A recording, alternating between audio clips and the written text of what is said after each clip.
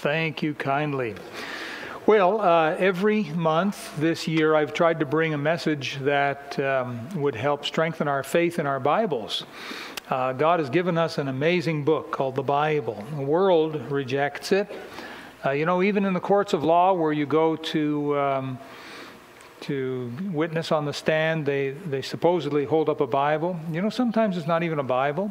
Sometimes it's a dictionary or something and no one knows. They just hold up a book because they don't recognize the Bible as being a final authority.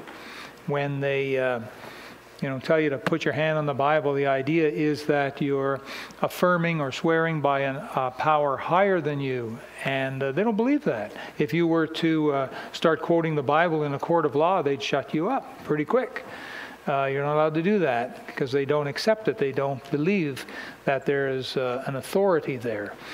Now, the world is changing. Fewer and fewer people, even people who go to church, believe in the authority of the Bible. A lot of people who go to churches believe that the Bible is a nice book, maybe filled with nice stories and possibly some good moral lessons there, but that the Bible is not to be taken literally. They mock and laugh at this. I remember when I was a young boy, a friend of mine, he and I got into a talk a little bit about the Bible. Now, this is before I knew the Lord as my Savior. And so we were talking a little bit about the people in the Old Testament, like the very early Old Testament, and it says how they lived for hundreds of years. And he said to me, he says, don't you know that all you do is divide by 10? Like if it says that they lived for 900 years, it really means they only lived for 90 years. And if they lived for 600 years, it only means that they lived for 60 years. All you do is divide by 10. And I didn't know the Lord as my Savior. I'd never read the Bible. So I liked my friend, so I thought, maybe he's right. Well, after I became a Christian, then I started to learn a few things as I started reading the Bible. And I read about this guy who had his first son when he was 60 years old. So I divided by 10. And I started thinking, my friend, as nice as he was wrong. And there's a lot of people that say things about the Bible that they haven't a clue what they're talking about. And people will tell you, don't you know the Bible's full of errors?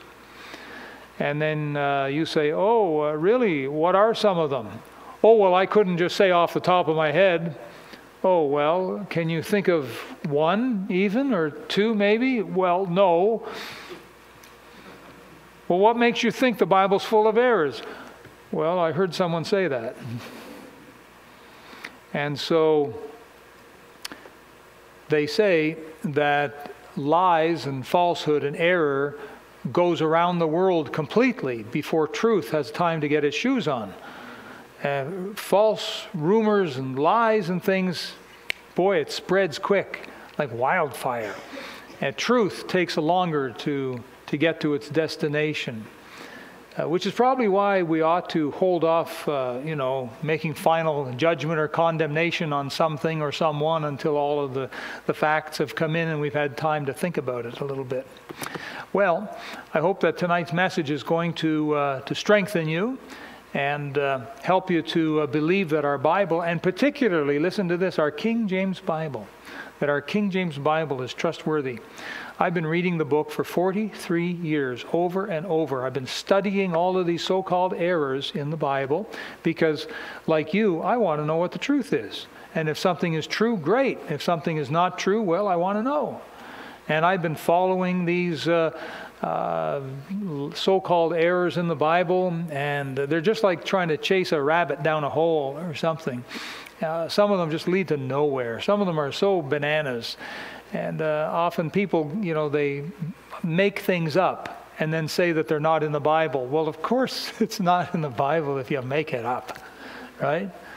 The worship of Mary is not in the Bible. How about that one? And yet how many millions and millions of nice Catholic people are told that the worship of Mary is in the Bible. A Christian woman I knew, she was told this, that the worship of Mary is not in the Bible. This is before she became a Christian. And she said, oh, yes, it is. And her girlfriend says, no, it's not. She said, yes, it is. Her girlfriend says, no, it's not. Have you ever read the Bible? She says, no, but I'm gonna. And so listen to this. She started on a Friday, and by Sunday night, she'd had the entire Bible read. And she said, it's not in there. And that's how she became a Christian. We need to get more and more people reading the Bible, folks, and believing the Bible and trusting the Bible, because God knows what He's talking about. I believe that the King James Bible in the English language is the preserved Word of God. It is the most accurate. It's far more accurate. We had one Sunday where we looked at a number of different English translations, and we compared them. And these things fall all over themselves sometimes. They trip themselves up with things they say, and they say contradictory things. And one of them, called the Amplified Bible, keeps adding words and commentary right into the text, so you really don't know what is Scripture and what is not. Just, man's word to God's word. So it's really messed up. I believe that if you have a King James Bible, you've got, in the English language, the best book you could possibly have. Well, as I say, tonight we're going to be looking at some of the so-called errors in the Bible. I announced that this morning. There are a lot of so-called errors, but when you look at them, when you study them, all of a sudden the truth starts coming out. They say that it's like 4 blind men, each holding a different part of an elephant. And one of them is holding the trunk. And he describes the elephant, and he says, oh man, this thing, it's kind of like the biggest, fattest snake. Why, it's huge, and it's muscular and long. Meanwhile, another blind man was holding the tail and said, you're wrong, you're absolutely wrong. Why, an elephant is much thinner, and it's much shorter than what you're describing. One of the blind men was holding the ear of the elephant and says, you're both wrong. An elephant is kind of a large, flappy, kind of a rug, sort of. That's what an elephant, you get the idea? And so when we take all of the evidence in, we find out that there is no mistake. And that's what we're going to do with 2 or 3 things tonight. We don't have time to do any more, but trust me, there's a bunch of so-called errors that are not errors at all. So let's begin with our secret weapon. What's it called? Prayer. And let's ask the Lord to open the eyes of our understanding tonight. Our Heavenly Father, we humble ourselves before you. There's not one of us here that knows all the truth. We are human. We're but dust. Lord, thou art divine, thou art God, a very God, and there's nothing you do not know. And we thank you that you've given to us a book. And this one book, the Bible, has more truth in it than what any one human can possibly understand in a lifetime. Like in the world of medicine, the world of science, the world of technological things, and even electronics. There's more in any one of those subjects than what any one person can possibly understand, fathom, comprehend, or conquer in an entire lifetime of study. And how much greater is your book. Our Father, we thank you for it. There's no book like it.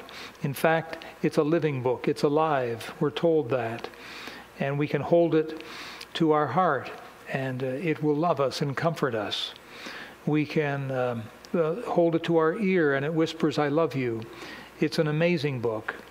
Our Father, help us to love it and use it more, not to listen to what the world has to say, but to read it and to get on our knees before you and let the Spirit of God teach us what it says. And so, Father, bless us now, these few short minutes that we spend together looking into 2 or 3 so-called errors. Enlighten our hearts and minds in Jesus' name. Amen. Well, tonight, let's go to the Old Testament, and we're going to open up to 2 books. I want to show you the book of 2 Samuel and the book of 1 Chronicles. So 2 Samuel chapter 8, 2 Samuel chapter 8, and put a marker there, bookmark, piece of paper, a bulletin. 2 Samuel chapter 8, 2 Samuel 8, and 1 Chronicles chapter 18. 1 Chronicles chapter 18. Now this is a famous one. That's what I want us to look at, maybe, is a little more of the famous errors, so-called, in the Bible. 2 Samuel chapter 8, we'll look at verse 4. It says here, and David took from him. Now I'll give you the context. In verse 3, David smote Hadadezer, the son of Rehob, the king of Zobah, as he went to recover his border at the river Euphrates. Now that would be over towards the Babylon kind of area. David took from him 1,000 chariots and 700 horsemen and 20,000 footmen. And David hawked, that's how you pronounce that word there, H-O-U-G-H-E-D. It's pronounced hawked. And David hawked all the chariot horses, but reserved of them for 100 chariots. Now what that means there, it's like a hamstring.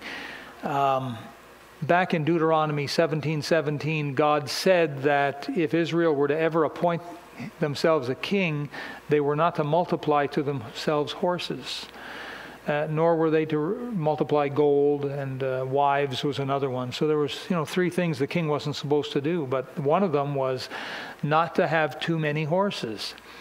Back then, men had a nasty habit of trusting in things rather than trusting in God.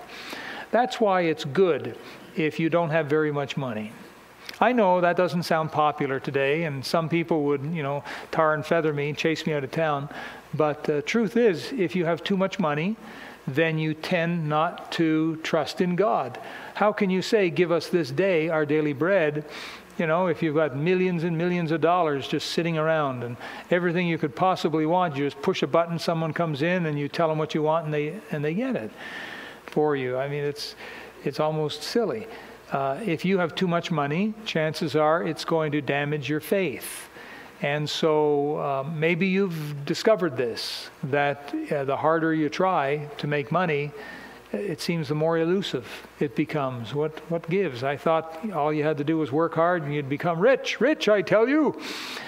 God is your heavenly Father and He's watching over you. And so He won't allow you too much of a good thing. Honey is a nice thing if you have a little bit of honey. But imagine if all you did was take a big spoon and continually eat honey. You just drain that pot of honey. You'd literally get sick. Too much honey is not good for you. A little bit is fine. Everybody needs a little bit of money. But what we need more than money is we need faith and love in God. And so God said, if they ever appointed a king, don't multiply horses. And so what David was doing here was he was obeying the Lord. That's why he did what he did. Now, it doesn't mean he killed the horses. They would have been still fine to do some agricultural work and maybe pull some sleighs and sleds and whatever, but they weren't able to be war horses. That's the point. They could no longer be war horses because he would cut the sinew there. He would hawk these horses. Anyhow, that's not what we're here to talk about. But I want you to look again. What do we got here in verse 4? We have 700 what? Oh, I'm sorry. I got ahead of myself. Sorry. Beginning of verse 4. There's 1,000 what? Chariots, right? And 700 what? Horsemen and 20,000 footmen. So we've got what seems to be 3 things here. Aside from the horses, we've got chariots, we've got horsemen, and we've got footmen. We seem to have 7,000 horsemen, 20,000, 1,000 chariots, 700 horsemen, and 20,000 footmen. Do I have that right? Is that about right? Okay. Now let's go over to 1 Chronicles here. We're in chapter 18, and we've got the similar story. Verse 3, David smote Hadadezer, the king of Zobah, unto Hamath, and he went to establish his dominion by the river Euphrates. Verse 4, and David took from him 1,000 chariots. Now that sounds like what we just read, doesn't it? 1,000. All right. And 7,000 horsemen. Is that what we read? Wait a second. What's going on here? It says 7,000 horsemen and 20,000 footmen. Is that one right? Whoa. 20,000 footmen, yeah. 1,000 chariots. So it's a matter here of these 700 horsemen, or it says 7,000 horsemen. We got a little problem, don't we? Now the world says, aha, caught you. You cannot deny this. There is definitely an error in the Bible. No question about it. One says 700, one says 7,000. Now what do you think of your Bible, huh? You seem to march around holding that thing high, saying there's no errors in the Bible. I just got you. I just found an error in your pretty little Bible. What will you do with that, my pretty? And then we Christians say, I don't know. Maybe they're right. Maybe there is an error in the Bible. What if I were to tell you that that's no error? What if I were to tell you tonight that both are right? You say, oh, come on. How can both be right? They're both stories about the same event. And one says 700 and one says 7,000. Come on. That's 10 times. How can they both be right? And yet I suggest to you. Now, do we have the overhead working, guys? Yes? Let's find out.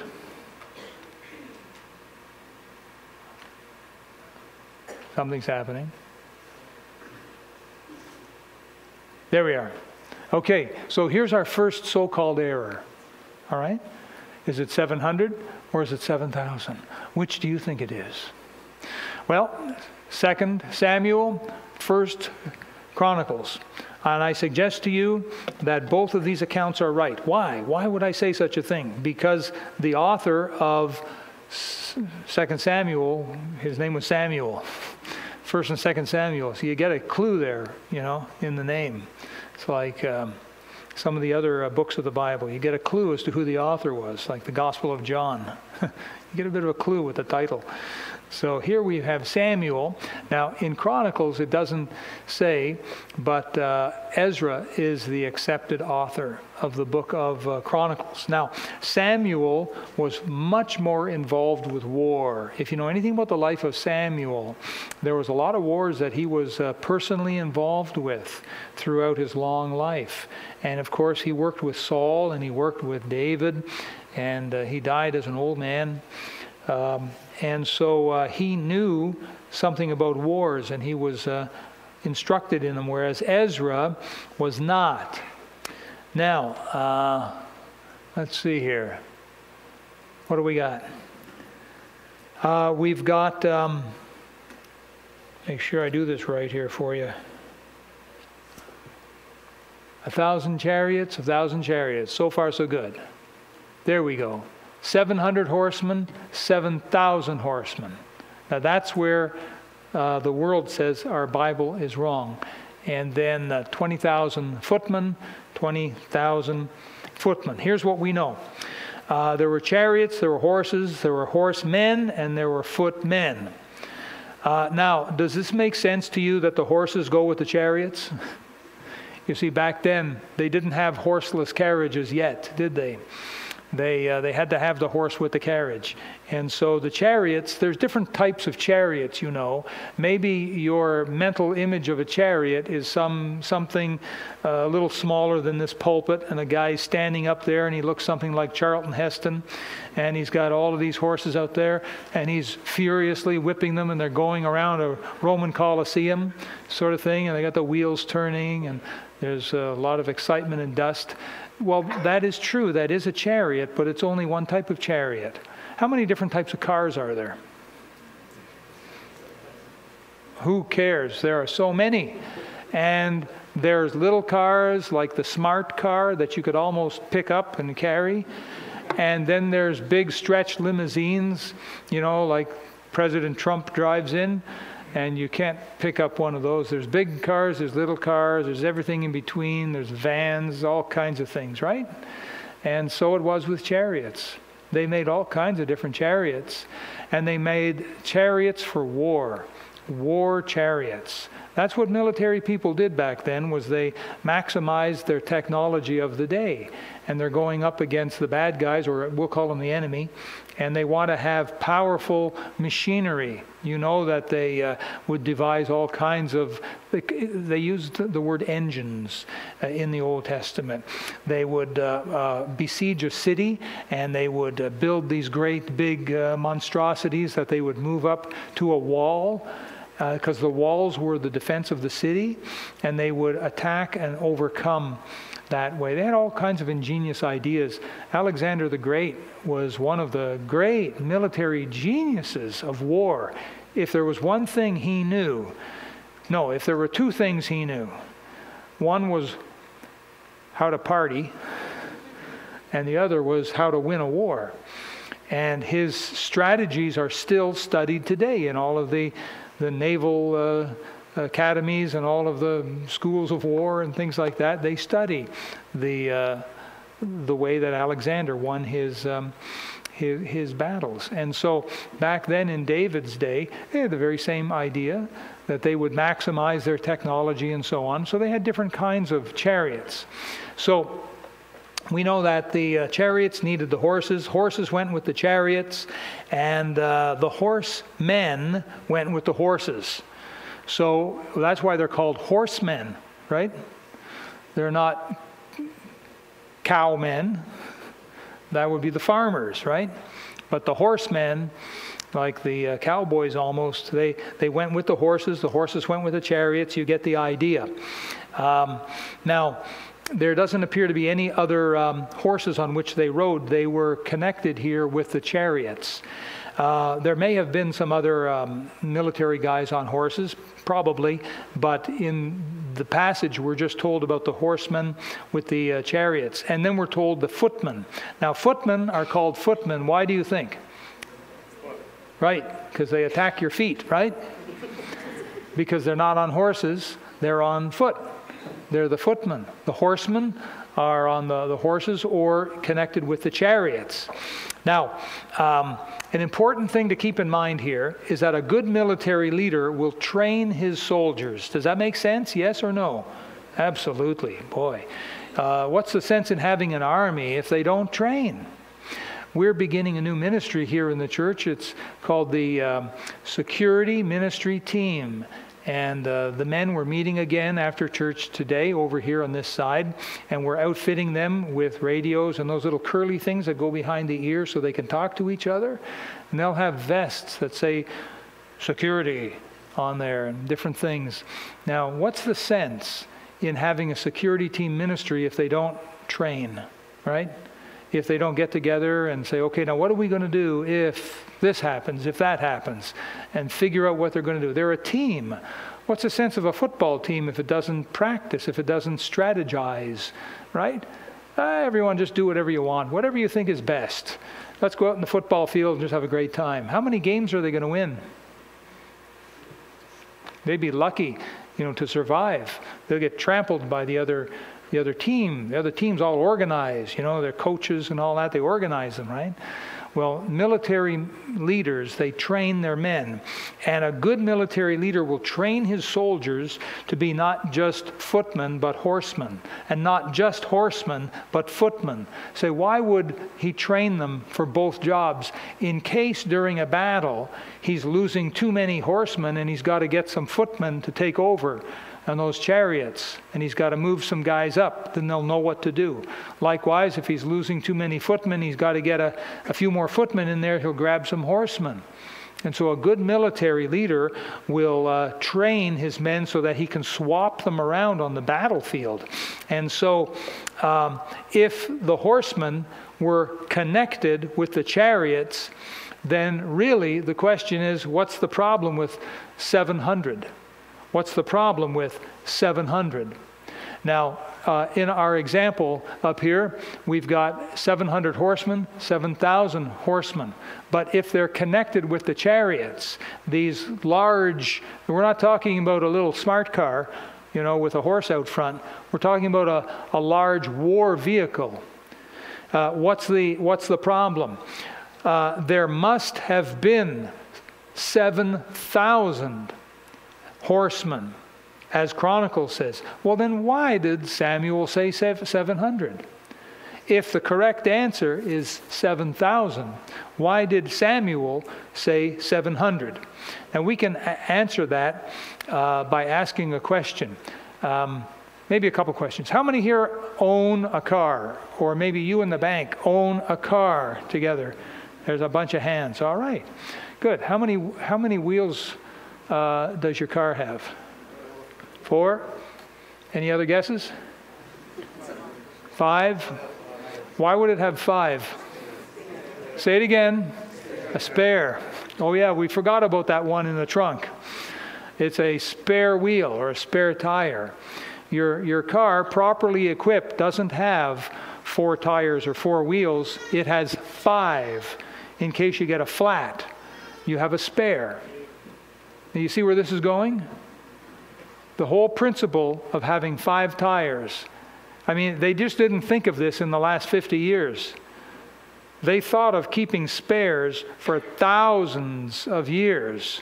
That's the whole concept. Why does a good fisherman carry more than one type of the very same lure? Why? Say it, one word. Spares, right. Why does a golfer carry more than one golf ball? Spares. Why does a tennis player carry more than one tennis ball? Spares. Why do airlines put a co-pilot in with a pilot? Right, yeah, in case something happens to the pilot. If he or she's got a heart attack, then you've at least got, a spare sitting there. Yeah. A professional military leader will put extra men with every chariot. Why? Spares. Because in a war, they shoot back. Right? They shoot back at you. And, if you've got a few men in a chariot and the arrows are coming and 2 of them are toast, you need spares, don't you? And that's what they did. Wouldn't you?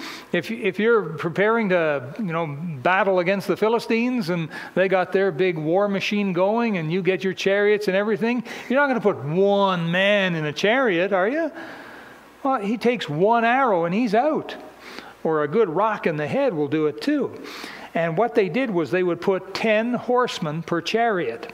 And so Samuel, who was more familiar with war, he just said 700 horsemen, or the idea is 700 chariots of 10 horsemen each. Because the 2 men looked at it differently. Like the 4 blind men, each holding a different part of an elephant. Samuel was more familiar with war, whereas Ezra was not.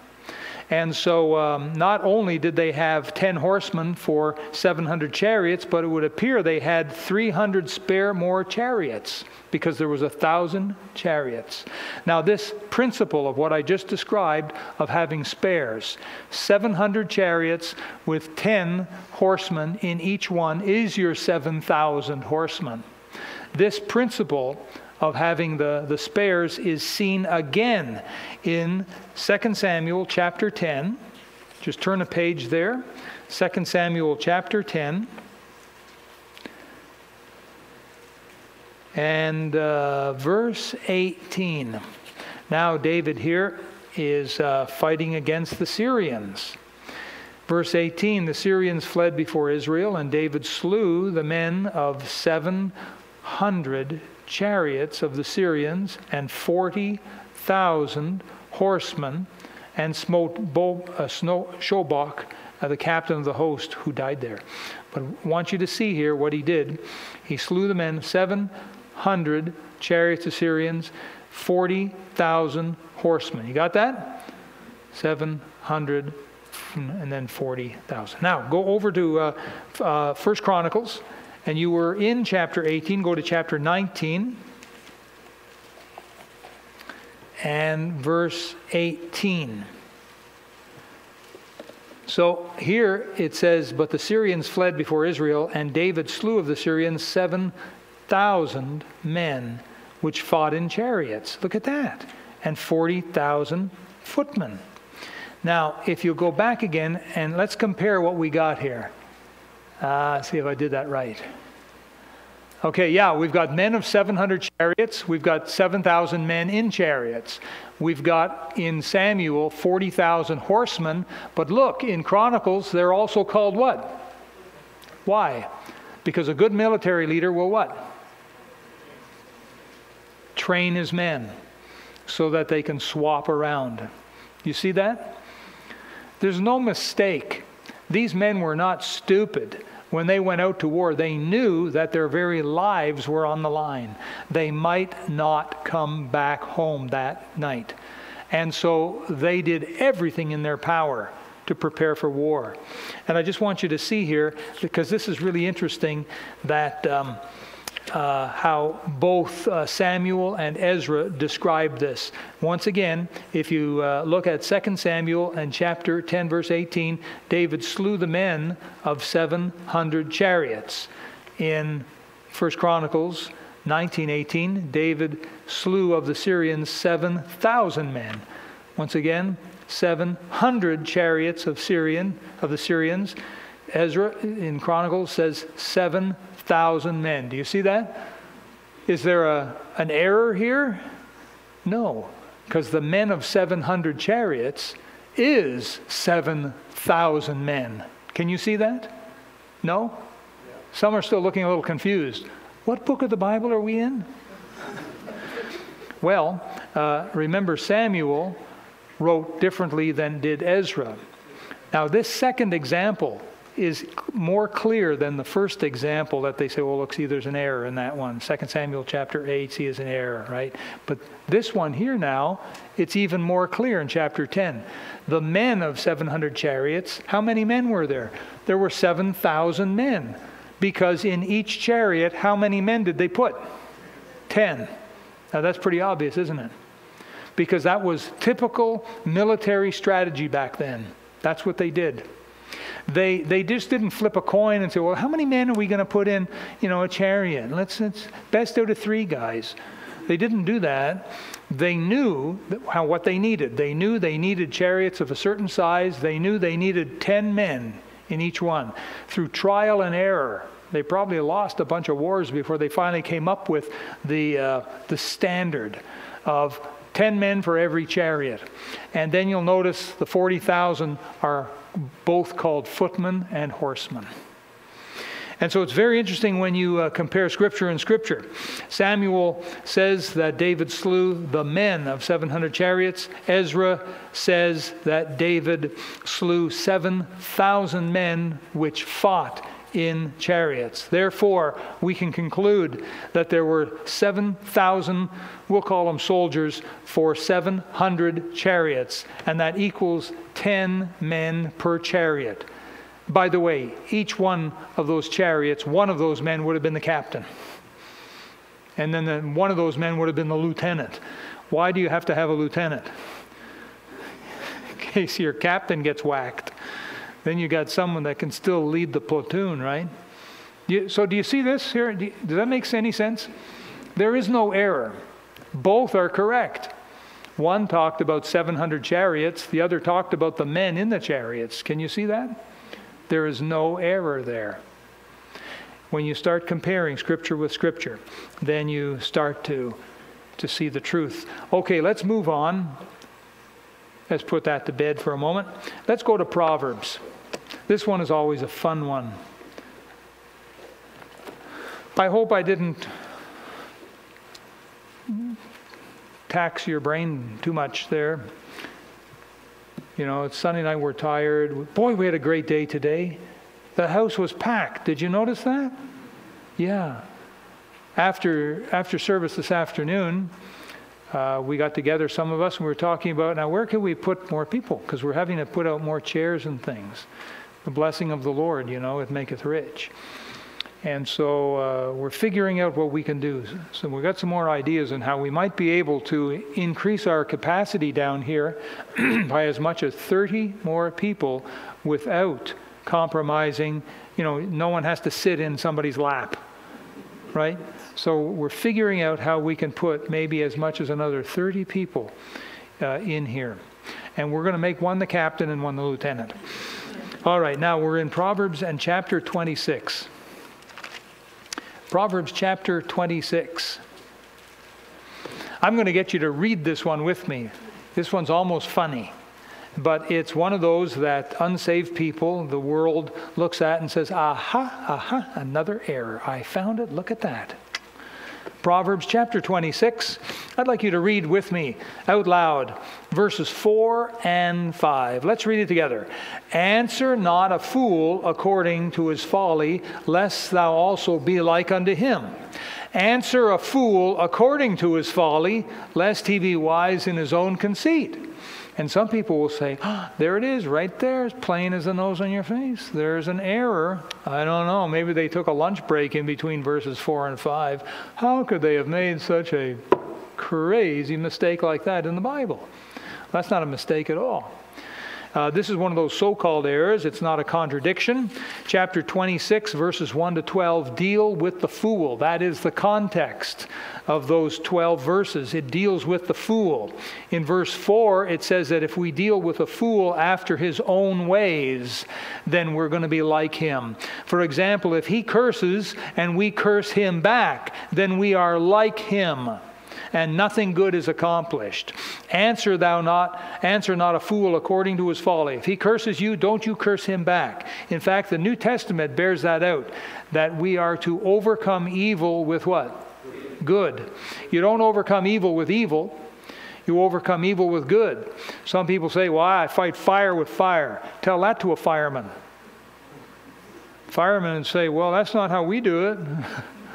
We fight fire with a hose. We fight fire with fire extinguishers. And that's typically the way they fight fires. Now, I do know that some of these wild brush fires, they have to set a fire to make a burned out space. So I know that there's some technique to that. I understand that. But you look at the big helicopters that fly over top, that dump stuff on the forest fire, they don't dump fire. Right? They don't fight fire with fire that way. Some people think, well, you step on my toes, I'll jump on your head. I fight fire with fire. Well, then you're answering a fool according to his folly. And you're going to be just like him. You're going to be no better than him, in fact. Probably even worse. Now, verse 5, it says here, answer a fool according to his folly. Now, in some cases, we have to answer a fool. You don't always have to answer a fool. Did you know that? Sometimes you can just turn and walk away. Did you know that? Sometimes it's good just to say to a fool, oh, that's interesting, I'll think about that, and diffuse the bomb. You don't always have to say, well, you're wrong, buddy, and here are 17 reasons why. You don't have to do that. Sometimes you just diffuse the crazy thing. Some guys are born crazy, and they're going to be crazy all their lives. And, you know, if you get involved with them, it's like the old saying, never kick a skunk. Have you ever heard that? Never kick a skunk. Say it with me. Never kick a skunk. Okay, good. Now we all know. If you see a skunk, don't run up to it, "Why, you skunk," and kick it. Don't do that. You'll be sorry. They say, you know, people who wrestle pigs, there are some people who like to wrestle pigs. Well, you lose. you always get dirty, and the pig loves it. So, you know, you just can't win. And so oftentimes it's a good idea, just diffuse the bomb. Someone says something crazy to you, and unless it's something you have to answer back. But if it's just something, you know, nutsy, cuckoo, just say, oh, that's an interesting thought, and then walk away or change the subject. That's a good way to handle a fool. But sometimes you have to answer a fool. You must answer back.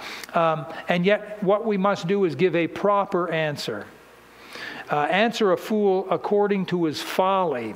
And so you must answer and give him a proper answer so that he doesn't think that his folly is actually sound wisdom. He might say to you, there is no God. And then, boy, what an opportunity for witnessing. If you're a soul winner, boy, there's a golden opportunity. And you say, did you know that what you said is in the Bible?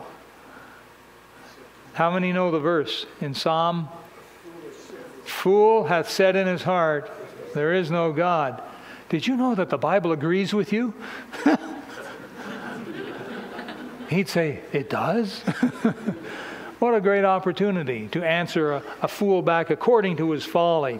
Watch, lest he be wise in his own conceit, in his own thoughts. And so that's an easy one. That's not a contradiction at all in there, but it's a fun one to do, and we threw that in there. But I want to show you one more, and that's all we have time for. If you'll go back to Genesis chapter 6. Genesis chapter 6. And this one gets picked on once in a while. People call it a crazy mistake in the Bible. Genesis chapter 6, and look at verse 14. This is God speaking to Noah. He says, make thee an ark of gopher wood. Rooms shalt thou make in the ark, and shalt pitch it within and without with pitch. That's like a slime. And this is the fashion which thou shalt make it of. The length of the ark shall be 300 cubits, the breadth of it 50 cubits, and the height of it 30 cubits. So 300 one way, 50 another, and 30 another. And I have read where people who design ships seem to agree that that is a perfect kind of a configuration for floating around the water. Verse 16, a window shalt thou make to the ark, and in a cubit shalt thou finish it above, and the door of the ark shalt thou set in the side thereof, with lower, second, and third stories shalt thou make it. And so people laugh at this, the idea of a man building an ark, and they say it couldn't be big enough. They say there's no way that ark, this many feet, this many feet, this many feet, there's no way that could hold all of the some 45,000 different types of animals that there were back in Noah's day. They say it's impossible. It cannot happen. You cannot fit that many animals into that small ark. You need something way bigger than that. Well, let's see what we got. Someone did a model, made a nice looking model too, and there is the ark in comparison with, I think that's the Santa Maria. What is the Santa Maria? The ship, what ship? Christopher Columbus ship, right, yeah. And so it kind of looks a little like it, although in real life it was much bigger. You know that. It was much bigger than that. So anyhow, here is the size of the ark in comparison with the Santa Maria. And by the way, that looks like a boxcar train, from a choo-choo train, right? Boxcar. But this gives you an idea of the 300 cubits and the 50 cubits and the 30 cubits. And this is 1 cubit high. This is the window along the top. Now, I know that there are different artists' conception of this thing here. We're not going to get into that tonight. And someone says, well, I don't know. I think that there was only one window and a giraffe hanging out of the... Because that's what my storybooks told me. Well, that's fine. Now, let's do some mathematiques. Oh, look, I have another picture for you. Isn't that sweet? I forgot I had this picture for you. The picture's a little bit pixely. I'm sorry, but this is a picture of the actual ark. Did you know that? And the animals are still in there, and there's Noah down there in overalls. And so this kind of gives you an idea of a cross-section of what the ark would have looked like. with the different stories in there and the height of the people. Give you an idea anyhow. Again, it's all just artist's conception, but it's kind of nice to have something to go by. Now, let's do the math. And so here the ark is 300 cubits, 50 cubits, 30 cubits. What is a cubit? Well, a cubit, they had kind of a standard of about a foot and a half, 18 inches. They would claim from the elbow to the end of the fingers. There used to be also a royal cubit that they talked about in use on the temple, but I don't think that is involved here because this is so many, many years before the temple was ever given. So if we do the math, we have, I did the math for you, 450 feet long, 75 feet wide, 45 feet tall, okay? This ceiling is something like 20 feet tall. So 2 of these plus another 5 feet. That'll give you an idea of the height of the ark. So that's pretty big stuff. Now, total capacity in cubic feet is 1,518,750 cubic feet. A train boxcar is 40 feet long by 10 foot by 10 foot. There's 4,000 cubic feet of storage in a boxcar. Now, if we divide, we've got 1,518,750 cubic feet in Noah's Ark. And if we divide it by 4,000 cubic feet in the average train boxcar, what do we come up with? 380 train boxcars will fit inside the ark. And there's a picture there of a facsimile anyhow of a boxcar, give you an idea of what we're talking about. So 380 of these will fit inside of Noah's Ark. So far so good? Okay. Now let's get to some animals. There we are. The animal species are estimated to be something like 17,600 different actual species. Now, you take some by 2s and some by 7s, and you get 45,000 animals in total. Now, some animals are large, some animals are small, right? Like little puppies and some elephants, and you average them all out, and they should average about the size of a sheep. Some are big, some are small. A lot of them are small. But they average out to about the size of a sheep. Now, so far so good? Any questions so far? Good. All right. So one of these boxcars will hold 240 sheep. Now remember, the boxcar is 10 feet tall. And so by dividing the boxcar, putting in a story or two, you can get 240 sheep into one of those boxcars. Now, if we divide 45,000, that's the animals, divided by 240 sheep, that's the average size, we find we come out with a need for 188 standard train boxcars. And how many boxcars did we say will fit into Noah's Ark? 380. How many do we need to get 45,000 animals, the average size of a sheep? 188. Right. And so here you have a photo. You know what that is? What is that, Devian? That's a train station. It's a train yard. And you are looking at hundreds of, see these little individual boxcars and so on? This is one of the largest train yards in the world.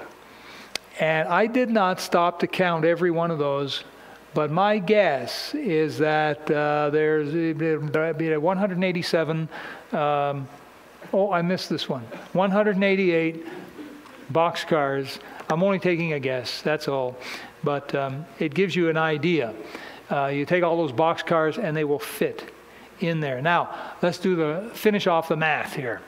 So 380, that's how many we said would fit inside Noah's Ark. Subtract 188, that's how many we need for the animals. And that leaves us 192 standard train boxcars left over. That's over 50% of the ark is left over. That's 750,000 cubic feet of space.